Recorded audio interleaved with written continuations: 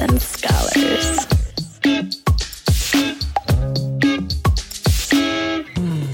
You were listening to a Pleasure podcast. For more from our Sex Podcast Collective, visit pleasurepodcasts.com.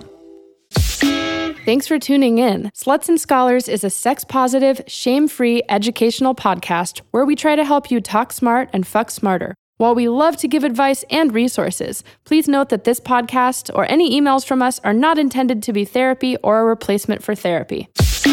Welcome back to another week of Sluts and Scholars. I'm Nicoletta Heidegger, and I'm a licensed marriage and family therapist and sexologist. And this week, I am so stoked to welcome Dr. Shireen Aubert. We met through fate and mutual friends, and I'm a huge fan of her work. She is a certified pelvic rehabilitation practitioner and a doctor of physical therapy.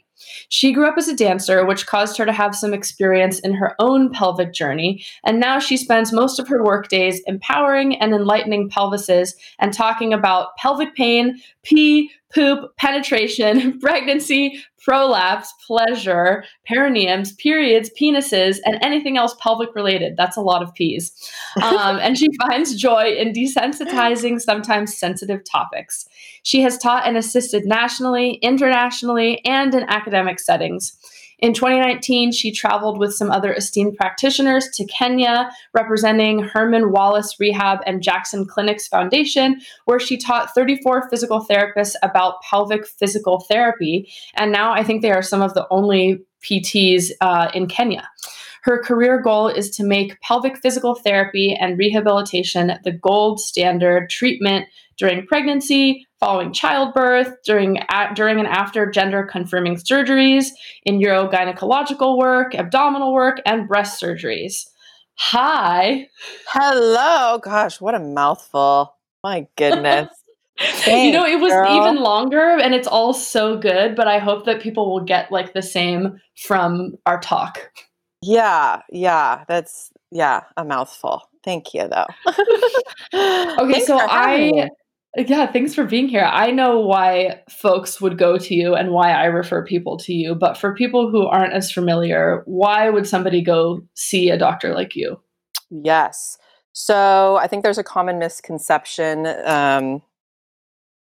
perception, that pelvic floor therapy is just for like the prenatal, postnatal population. Like, oh, that's just for, someone that's pregnant or just had a baby, or maybe like an older lady that's like sneezing and peeing on herself or something like that. But it's really for anybody with a pelvis, right? So there can be imbalances in the pelvic floor that we'll talk about that can lead to bathroom issues, intimacy issues, so bedroom issues, birthing, of course, and many, many, many other things. So I think a lot of people are surprised when they're like, wait, you don't see just women? Like, no, men come in too. They also have pelvic floors and anybody on the spectrum. So I like to say I treat men, women, and anybody in between. So after gender affirming or confirming surgeries, when you're making a penis a vagina or a vagina a penis, there can be a lot of scar tissue and changes in the pelvic floor.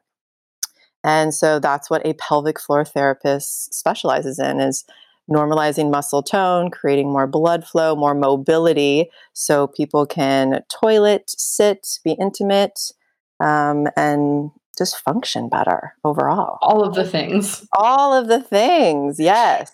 For people listening, if you want to hear an example of someone who might go to a pelvic floor therapist, you can go back to an episode that we did with Kana Kassard, a therapist who talks about pelvic pain. So go check that out if you haven't listened to it. But I know that on this podcast, I have like said the word Kegel and done lots of Kegels.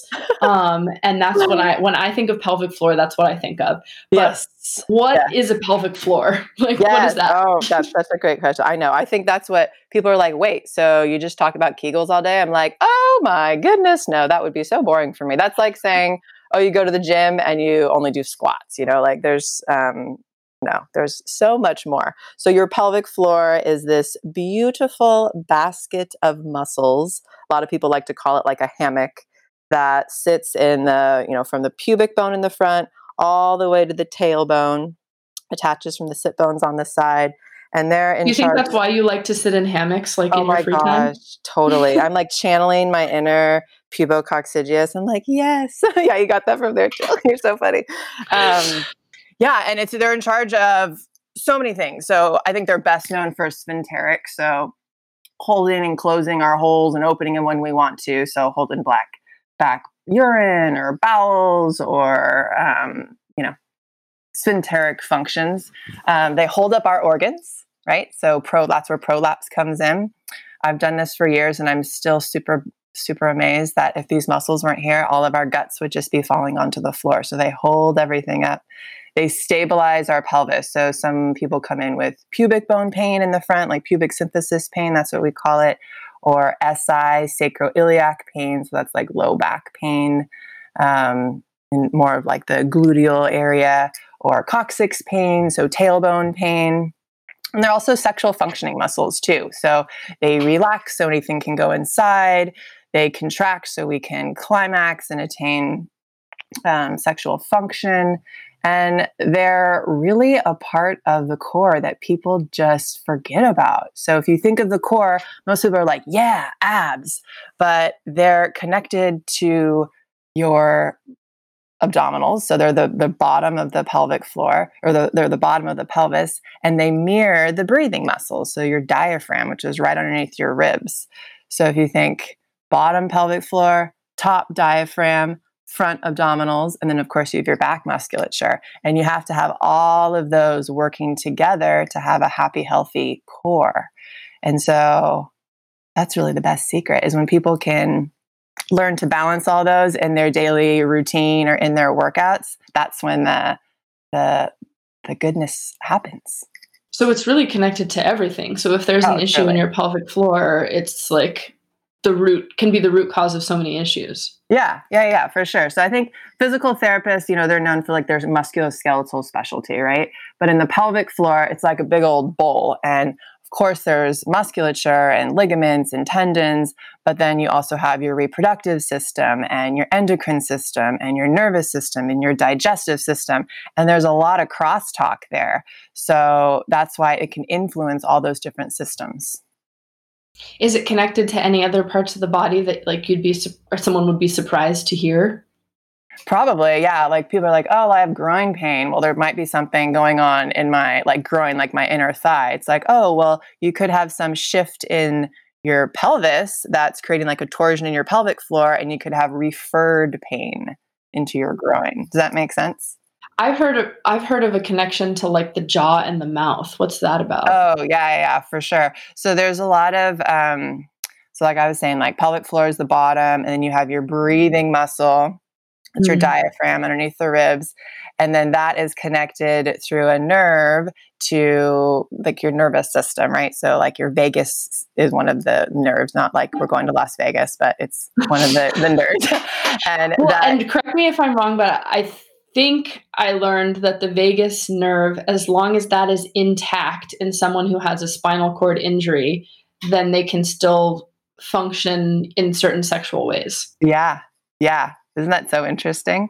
And so a lot of times there's holding patterns in the body. So when we're in that, sympathetic fight, flight, or freeze stage, what a lot of people, that's what they'll call it. There's holding patterns. Some people hold tension in their jaw, or some people want to hold tension in their shoulders, right? The same thing can happen into your pelvic floor where we're just holding tension. And it's different than other muscles because if you're holding tension in your shoulders, you look in the mirror and you're like, oh, relax my shoulders. So you have that visual input, but no one really knows when you're holding tension in your pelvic floor, right? Because they're like secret muscles that you don't have that visual input. And so that's why I think it's so hard to diagnose. A lot of people will see a lot of different specialists, and then they'll finally come into a pelvic floor therapy and they're going to be like, why didn't anybody tell me about this? And it's like, oh, because it's just hard to diagnose sometimes if you don't have the right practitioner. Or because people don't care about sexual and reproductive health. Oh, gosh, I know. That's a whole other soapbox. Maybe. I know. Gosh, drives me nuts. Yeah. That's why sometimes it's not covered under certain insurances because they're like, oh, well, that's not essential. Yeah, essential. What a fancy word these days. Essential care. I mean, that's so fucked up. And in your bio, you talked about like a couple different things that all started with P, and some of them I knew, which was like pee, poop, penis. But I would love to go through like Yeah. what some of these actual pelvic disorders or struggles are. And the first one that I think I have on my list is prolapse. And when I hear prolapse, I just think of porn with anal prolapse. Oh my gosh.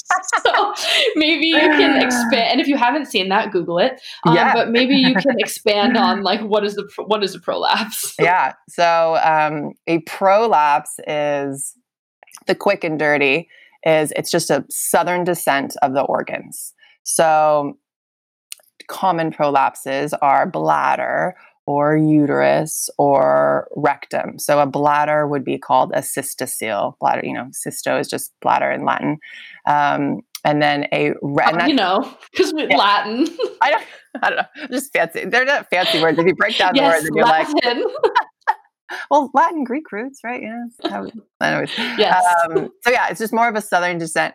So those would be typical. You'd see a prolapse or feel a prolapse out of the vaginal canal. There's also a rectal prolapse, which comes out of the actual rectum, right? And so a lot of the people that come in will be like, oh, with a prolapse, it'll sound like, gosh, I feel like a lot of pelvic pressure, or I feel like I can't completely empty, or some will even say like if we're talking about pooping, like, oh, I feel like I can't completely get everything out. I'm like, do you feel like you want to put your finger in your vagina and like push it out? And their eyes get really big, like, yes. And it's like, oh, okay, yeah, that's a prolapse. So, and most people are like, oh, I didn't even know this existed, right? So when does this happen is probably what you're thinking now. Like how does that happen? So common after childbirth, right? So we have so many hormonal changes. And this is a whole nother soapbox, but you're just thinking like, oh, I got to just jump right back into going to Target right after I have a baby. It's like, no, we need to heal. In other countries, it's totally gold standard to have a baby and then go straight to pelvic floor rehab or pelvic physio, they'll call it. So trying to create that in the same pattern here in the States. But so I feel like the theme of this episode is going to be soapboxes, but like just to add something in. And again, I think I've done an episode on this before maybe it was with Emily Saldaya, I think, for the free birth movement episode. And basically, I know so many people who have had babies where doctors, OBGs have not explained to them what has happened in their body afterwards. And so this can include doctors literally cutting a part of your vulvar area, the perineum, and it can totally like impact your pelvic floor, and then not telling them about it, and then people just being like, why does it feel like there's nothing there? Right. Oh my gosh. So totally. like you could be having this and nobody's telling you about it, which is so fucked up. Oh, totally. And it's normal. Like, I think a lot of people understand, oh, I had a knee surgery. Oh, I had a shoulder surgery. I'm going to go to physical therapy to first maximize my function. Yeah. Like, oh, I just pushed a human out of me. Right. I should probably get some PT. Totally. Yeah. That's exactly where I'm going. Like, you got knee surgery, you go to physio before, try to maximize, then maybe you have surgery. And then after, same thing, you work on the scar tissue, work on the blood flow, you work on the mobilization, and then back to function. Same thing in the pelvic floor. So when we're talking about function in the pelvic floor, well, that's bedroom and bathroom and intimacy and all that, right? And sitting. So anyways, back to prolapse. We're kind of getting a little disorganized. Sorry about that.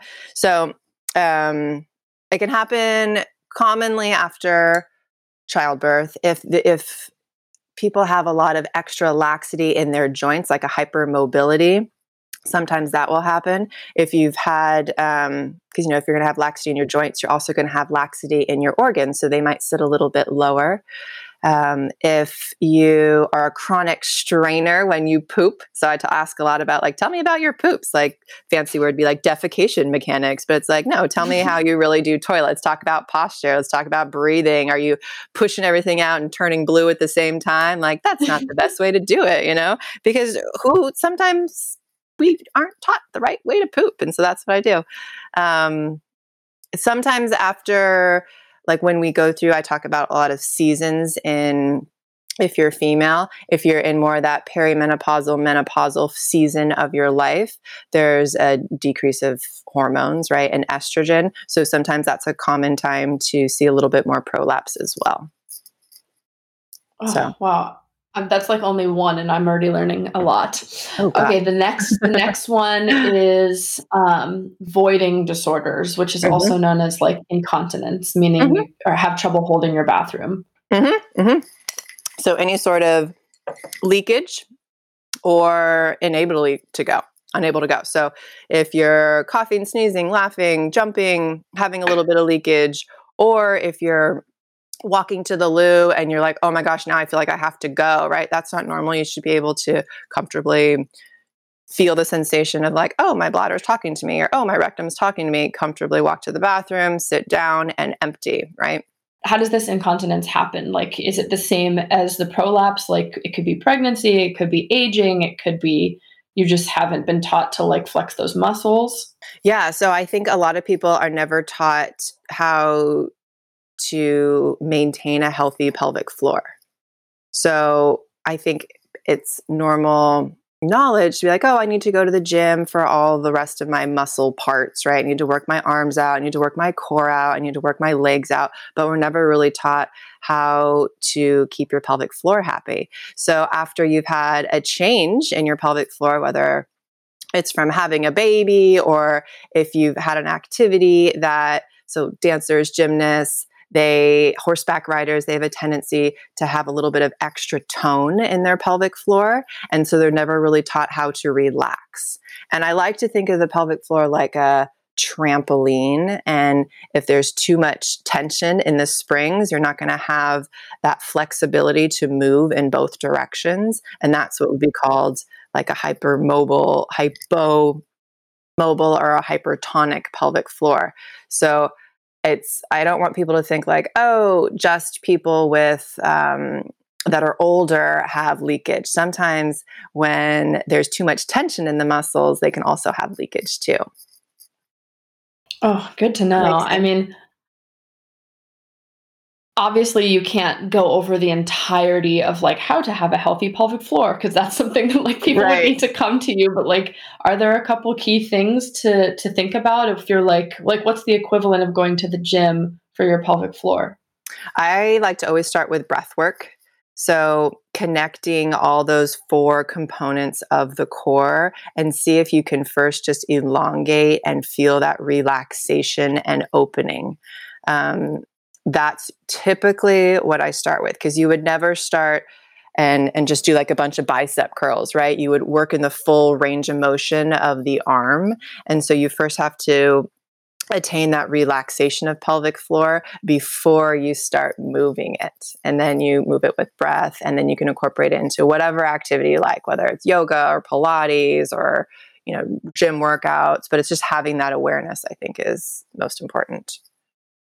Okay, next on my list is pelvic pain, which can be so many different things. Oh yeah. That's a whole other so I mean, it's a whole listen to that episode if you want to hear an example of pelvic pain, the one with Kayna Cassard. But there's a couple like words here that maybe folks wouldn't know, and I would love to go over those. So pelvic pain is what it sounds like, pain in the pelvic region, and within that there are so many different kinds of pelvic pain. So one is dyspareunia. Yeah. Did I even say that right? Dyspareunia? Yeah, you totally did. Yeah, dyspareunia. So dyspareunia is just a fancy word for pain with sex. That's all it is. And there's different kinds. Some people will have pain with initial penetration. Some people will have pain with deep penetration, right? So the idea is you come in, you get evaluated, and then you set a plan of care that's appropriate for that person. Some people have apareunia, so they are unable to have sex, right? So there's a big spectrum, but dyspareunia is just pain with sex. And a lot of times it's because there's too much tension or stiffness in the pelvic floor. And so then we set a plan and go from there. And when I think of physical therapy, I usually just think of like physical changes. And I think something that makes most pelvic floor therapists stand out, especially I know in the work that you do, is incorporating like an emotional component of it. And so what are we seeing as some of the causes of like dyspareunia for people in addition to physical or on top of physical causes? Yeah. It's interesting. Physical. Yeah. I do a lot of nervous system explanation and training. So we talk a whole lot about mindfulness because these are internal muscles and they're very, very, very connected to our nervous system.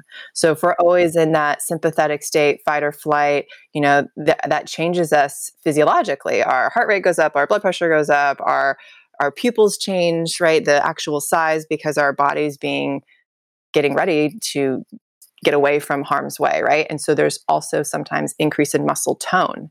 And so that's why we talk a lot about mindfulness and whether it's relaxation or, what's your self-care program? Do you like to meditate? Do you have breathing techniques? Like, what do you do to bring you joy? And I don't hear that so much in like the ortho world, right? Because it's more like, okay, you had a total knee. What's your goal? We're going to get back to it, right? And a lot of times when women come in, especially with pain with sex, they've experienced it for years and they don't really know who to talk to about it, right? So maybe they're embarrassed to talk about it with their friends, or maybe they even went to their practitioner, like their GYN, and maybe their GYN said, oh yeah, just try out physical therapy, or maybe just even use some not. lube. Yeah. Oh gosh. Or drink some wine. I can't tell you how many times I've heard that. Just drink a glass of wine. It's like, oh boy, what if, no. You wouldn't do that for anything else. So, unfortunately that's a really common thing that I will hear. I mean, sex should not have to hurt unless you want it to. And correct. Yes. Which I'm a big fan of, obviously, but like, why, in your experience, why are people putting up, you said for years, people are dealing with this. Why are people putting up, I mean, I kind of know the answer to this, but like, why are people putting up with pain for years and not saying anything? Ooh, I want to know your answer too. I think they just sometimes don't know better, and they don't have, I'm a firm believer that our bodies are always talking to us all the time. And it can get really frustrating if you don't know the language of your body. And so that's what I see as part of my role, is holding a space for people to getting to know the language of their own body. And sometimes our body's talking to us in leakage and pelvic pressure or pain with sex. And it's like, oh, we don't know that language. So that's like my quick answer, I would say. But I want to hear from you too. Like, why do you think that people put up with pain? In terms of pelvic pain, probably most people I've seen are female identified or vulva owning people. And so with those folks, I would say they really haven't been taught to express themselves around sex and like needs and desires. Absolutely. And so maybe they have been taught that like, oh, sex is maybe supposed to hurt, or I'm just supposed to grin and bear it. And if I bring it up, it's going to ruin the mood. Right. And so they just don't say anything. And then their body does what it thinks it's supposed to do when we feel pain. It like reacts to pain that is going to happen and totally closes off, which can impact like desire, libido, connecting with a partner. And then sometimes they don't want sex at all of any kind because the body thinks it's protecting itself. Yeah. I would also say for any kind of pain, not just pelvic, probably for myself included, like whether it's how you value yourself, or potentially access to care and like money to be able to treat something, or doctors who are not informed and don't care about, whatever. But I think it's a lot of work to work on pain stuff. And so sometimes people don't feel like they have the energy or feel like they deserve to work on it. Brush it under the rug. So you just get used to it. And then you're like, okay, I guess this is just my life now. Yeah. Yeah. They don't think they're worth it, kind of thing. I'll hear that a whole lot. Yeah. Yeah. But it's sad. It is very sad. I can't tell you how many times people will say, I wish I knew about this earlier. And I hope by the time I retire that I'm not hearing that anymore. Yeah, you would hope. I mean, like I said, most of the people I work with pelvic pain have vulvas. So maybe I'm biased, but I also think it's a genderized thing because as we were talking about earlier, there are maybe more doctors who specialize in stuff that's going on sexually for people with penises. But for people with vulvas, most OBGYNs don't get any classes on human sexuality, or a lot of insurance companies don't cover stuff like this, or it's just not talked about. And so I do think there is a gendered component, at least in what I've seen. Yes, I would absolutely agree with you. So going to other kinds of pain, another is interstitial cystitis. Yeah, nailed it. That's such a hard one to say. Don't say it 5 Thank times you. fast. Thank you, doctor. Yeah. What is that? It used to be called painful bladder syndrome. So a lot of people will come in with urinary frequency, urgency, like just bladder, urethral pain, so right in front of their pelvis. There's different classifications, but with all, and I'm not going to go through it all right now because that's for a whole nother podcast. Yeah, I think we should have an episode on like each of these disorders. I know, deserve right? their own. Yeah, we do have one on endometriosis in the past with Dr. Shannon Chavez, so I won't get into that one today, but that's also included in this. Awesome. Very cool. Yeah, I just love that this is all being talked about. Truly, it's like, got to desensitize it.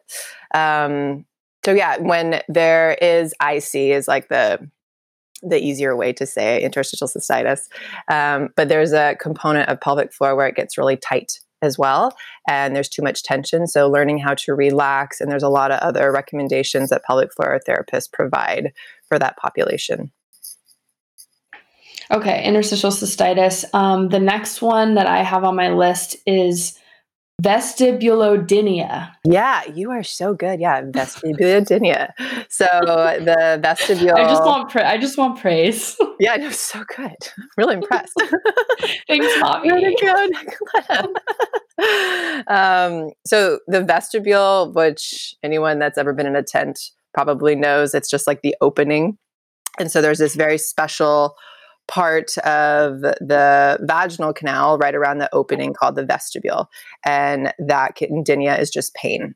So vestibulodynia is pain in that area. And when there's pain in that area, you guessed it, there's also a component of pelvic floor tension. And so ladies will, when they come in, rarely do people come in and say, I have vestibulodynia, but, but they'll just say, nothing, I can't put anything inside me. I've never been able to use a tampon. Fingers are a no-go. Penis feels like a wall. Hilarious. Yeah. Not even a wall. There's just burning right around that opening. And so that's what we treat. I have heard different beliefs on this, and I'm kind of the belief that it does impact. But I have had a lot of clients who have something called hormonally induced vestibulodynia. And so what that means is I've been seeing a lot of folks who have been on hormonal birth control for a long time and are now having pain of the vestibule, pain of the opening. I would love to hear your thoughts on that, because I've also heard OBGs say like, oh no, like hormonal birth control doesn't cause pain. Mm-hmm, mm-hmm. There are definitely different camps depending on what provider and practitioner you're talking to, but the vestibule is lined with hormonal receptors. So any changes in or imbalances in a hormone in that human might be printed out as changes in the vestibule. So now you're asking, okay, when are there hormonal changes? Oral birth control definitely are hormones, right? Breastfeeding, definitely you're going to have some hormonal changes. Menopausal, perimenopausal times, you're going to have hormonal changes. So that would be hormonally induced vestibulodynia. There's also neuroproliferative and different categories in vestibulodynia, but we won't get all into that too. That's for another one. One of my favorite things that I hear you talking about, just because the ease of which you say it, is buttholes. Yeah. I don't think you say buttholes, but you say like rectum or like sphincter muscles. And I still can't say the word sphincter without laughing, just because of Wayne's World or my life or whatever. But where does the butthole fit into all of this? Where does the butthole? Okay, so you can have, as you just said, butthole pain. So you can have rectal pain, right? Yes. Constipation. There's external anal sphincter. There's specific muscles that are in charge of that area. And so when they're not balanced, if they're either weak or if they're too tight, then they're not going to function correctly, whether that's toileting or sitting or other Or anal. or anal sex. Yeah, for sure. Definitely. It is so interesting to me to see like what can come out of a rectum versus the relaxation it takes to put bigger things into the rectum. Oh my gosh, it's so funny. So people, especially because you can evaluate the pelvic floor vaginally or rectally, and sometimes when I have a conversation with someone and it's like, hey, you might benefit from instead of a vaginal, a rectal pelvic floor assessment, and their eyes get really big sometimes, and I'm like, and I explain, of course, that it's going to be with my finger, and I get the model out and all that, and sometimes the eyes are still big. I'm like, well, think about the poop that you had last, and look at the size of my finger, it's going to be okay. Yeah. But then why can't more of us put giant sex toys in our butt so easily? Question of the day. Great question. Well, to me, it's about relaxation, right? Relaxation, trust, and consent, definitely. Yes. Yeah. So usually when you're pooping, maybe hopefully you're feeling relaxed and you're consenting safe. To be pooping and safe. Absolutely. But some people aren't. I talk a lot about how do you feel in the bathroom? Or do you have a screaming child on the other side of the bathroom that's like, mommy, do you have a safe environment? Or do you like the people you live with? Or do you have some traumatic experience toileting? Or that's some of the people that come in, and we call them the JICers, the just in casers, when they pee just in case. And it's they've maybe been taught that, maybe because their mom was like, oh, do you have to go? Okay, well, go just in case. And it's no, listen to your body. Ask your bladder, do you actually have to go, right? So you can train your bladder to be a little bit on the smaller side and overreact. So you have those incorrect messages saying, oh, I got to go, to the brain. I have some people I need to call about that for my friends. Yeah, there you go. I mean, that's where I imagine the term anal retentive comes from. For sure. Yeah, I was going to say that. So the body is a printout of what's going on. And sometimes when the muscles around the rectum and the anal tissues are tight, it does match a personality for sure.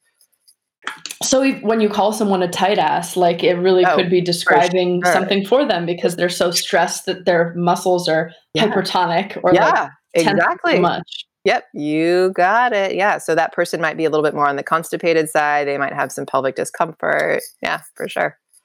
Okay, and that is not an exhaustive list of all of the type of pain and stuff that comes up because Dr. Shireen said, we could use an episode for each of these things. But one thing that I would love to cover before we wrap up is the work that you do with folks who have done gender confirmation surgeries. Yeah. And for folks who don't know what that is, that's sort of the more acceptable term for quote unquote sex change. Mm-hmm. Yeah. So I'm glad we talked about dyspareunia. And we didn't say it, but vaginismus is a kind of dyspareunia. A lot of times in that person's rehab, we'll introduce dilator work, which are little tools that can be inserted vaginally to slowly relax the muscles, relax the mind, and create more space in the pelvic floor and the vaginal canal. Those dilators are used post gender affirming surgeries too, right? When folks come in post gender confirmation surgery, what does that work look like and why might they need that support? Yeah, so when you turn a penis into a vagina, there's a lot of changes in the pelvic floor, and we have to work with that person to teach them how to void properly and how to use dilators. A lot of times after the surgery, nurses will issue the person dilators and say, okay, go and use them. But physical therapists, I know, that's like saying, to someone that's never been to the gym, go to the gym and go work out. It's the craziest thing. So I think guidance and a rehab specialist is very needed in that area. And that's something, again, that I'll hear people like, why didn't anybody tell me about this earlier? Because there's a lot of scar tissue that can happen after surgery. Just like any surgery, and that needs to be worked on. So that's something that it's kind of like my career goal. It should be gold standard after gender affirming surgeries, definitely after having babies and any sort of urogynecological surgery, colorectal surgery, just like orthopedic surgeries. And so I think I've talked about this maybe on the podcast before, but if you're tuning in for the first time, the penis and the vulva have a lot of similar anatomical correlations. And why isn't it then just so easy to make this transition? I guess, like, yes, it requires a lot of surgery, but like, if you have a constructed vulva, I imagine it can't sort of lubricate on its own. Correct. Yeah, absolutely. So then there's a lot of education there of topical remedies and like how to care for your neovagina. And where have you seen is the pleasure then experienced for folks when they have gone from having a penis to having a vulva? It's different for everybody, truly. And it's funny, there's just like a pleasure is always. I was just going to say that, just like anything. And I love asking someone that had a penis and now they have a vagina, and like, tell me the differences of your orgasms. And somebody said to me, one is like a big shotgun, like when I had a penis. And then now that I have a vagina, it's kind of like this slow, rumbly, like almost like an earthquake kind of thing. I'm like, oh, that's so interesting. So did they say they had a preference or it was just different? No, it was just different. What about the other way? Have you seen folks who had a vulva and now have a penis? Yes. And that's typically in that realm, they'll come in with something that's called pudendal neuralgia. So just pain along the pudendal nerve, which is one of the main nerves that innervate the pelvic floor, which, interesting enough, talking about Latin again, it's actually called the shame nerve, which is so interesting to me. Yeah, I'm like, oh, it should. Wait, say more about that. So people who have pudendal neuralgia, there's a connection to shame. Well, no, just pudendal means shame in Latin. Yeah, and that's so crazy. Do you think there is a connection for people who have pudendal nerve issues and shame?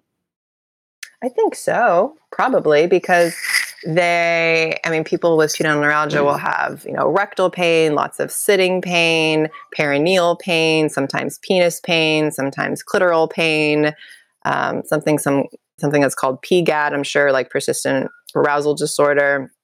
And so that can be really shameful for people to even talk about and not know who to talk about it with. But that's what's great about the pelvic floor work is usually folks who are going to do that, I would encourage them to also work with a therapist or somebody else. And so you really have like a team of people on your side. But as we wrap up, I would love to know if you just have any tips for someone who's maybe trying to make that transition or feeling nervous about reaching out to somebody like you to start getting some help. I would encourage you to reach out. This is what pelvic floor therapists specialize in. And there's, I'll hear so much like, this might be a stupid question before questions are asked. And it's like, no, there's no such thing. This is a safe place for you to get to know your body and learn more about it. So then you know the language of your body. Yeah, I mean, Dr. Shireen can say sphincter and not even smile. So you know that she's comfortable hearing most well, now you're laughing about it. But she can hear most things and is not going to shock her. No, not at all. It's just a body. Okay, so how can people follow what you're doing? How can folks check out your work? How can they hire you? Oh, cool. Yeah, thanks for asking. Instagram, Dr. Pelvic Whisperer. Right now, I'm a little bit of a pelvic floor gypsy, which is so fun. I'm covering for a very good friend who's on maternity leave at Enlighten Physical Therapy in Santa Monica.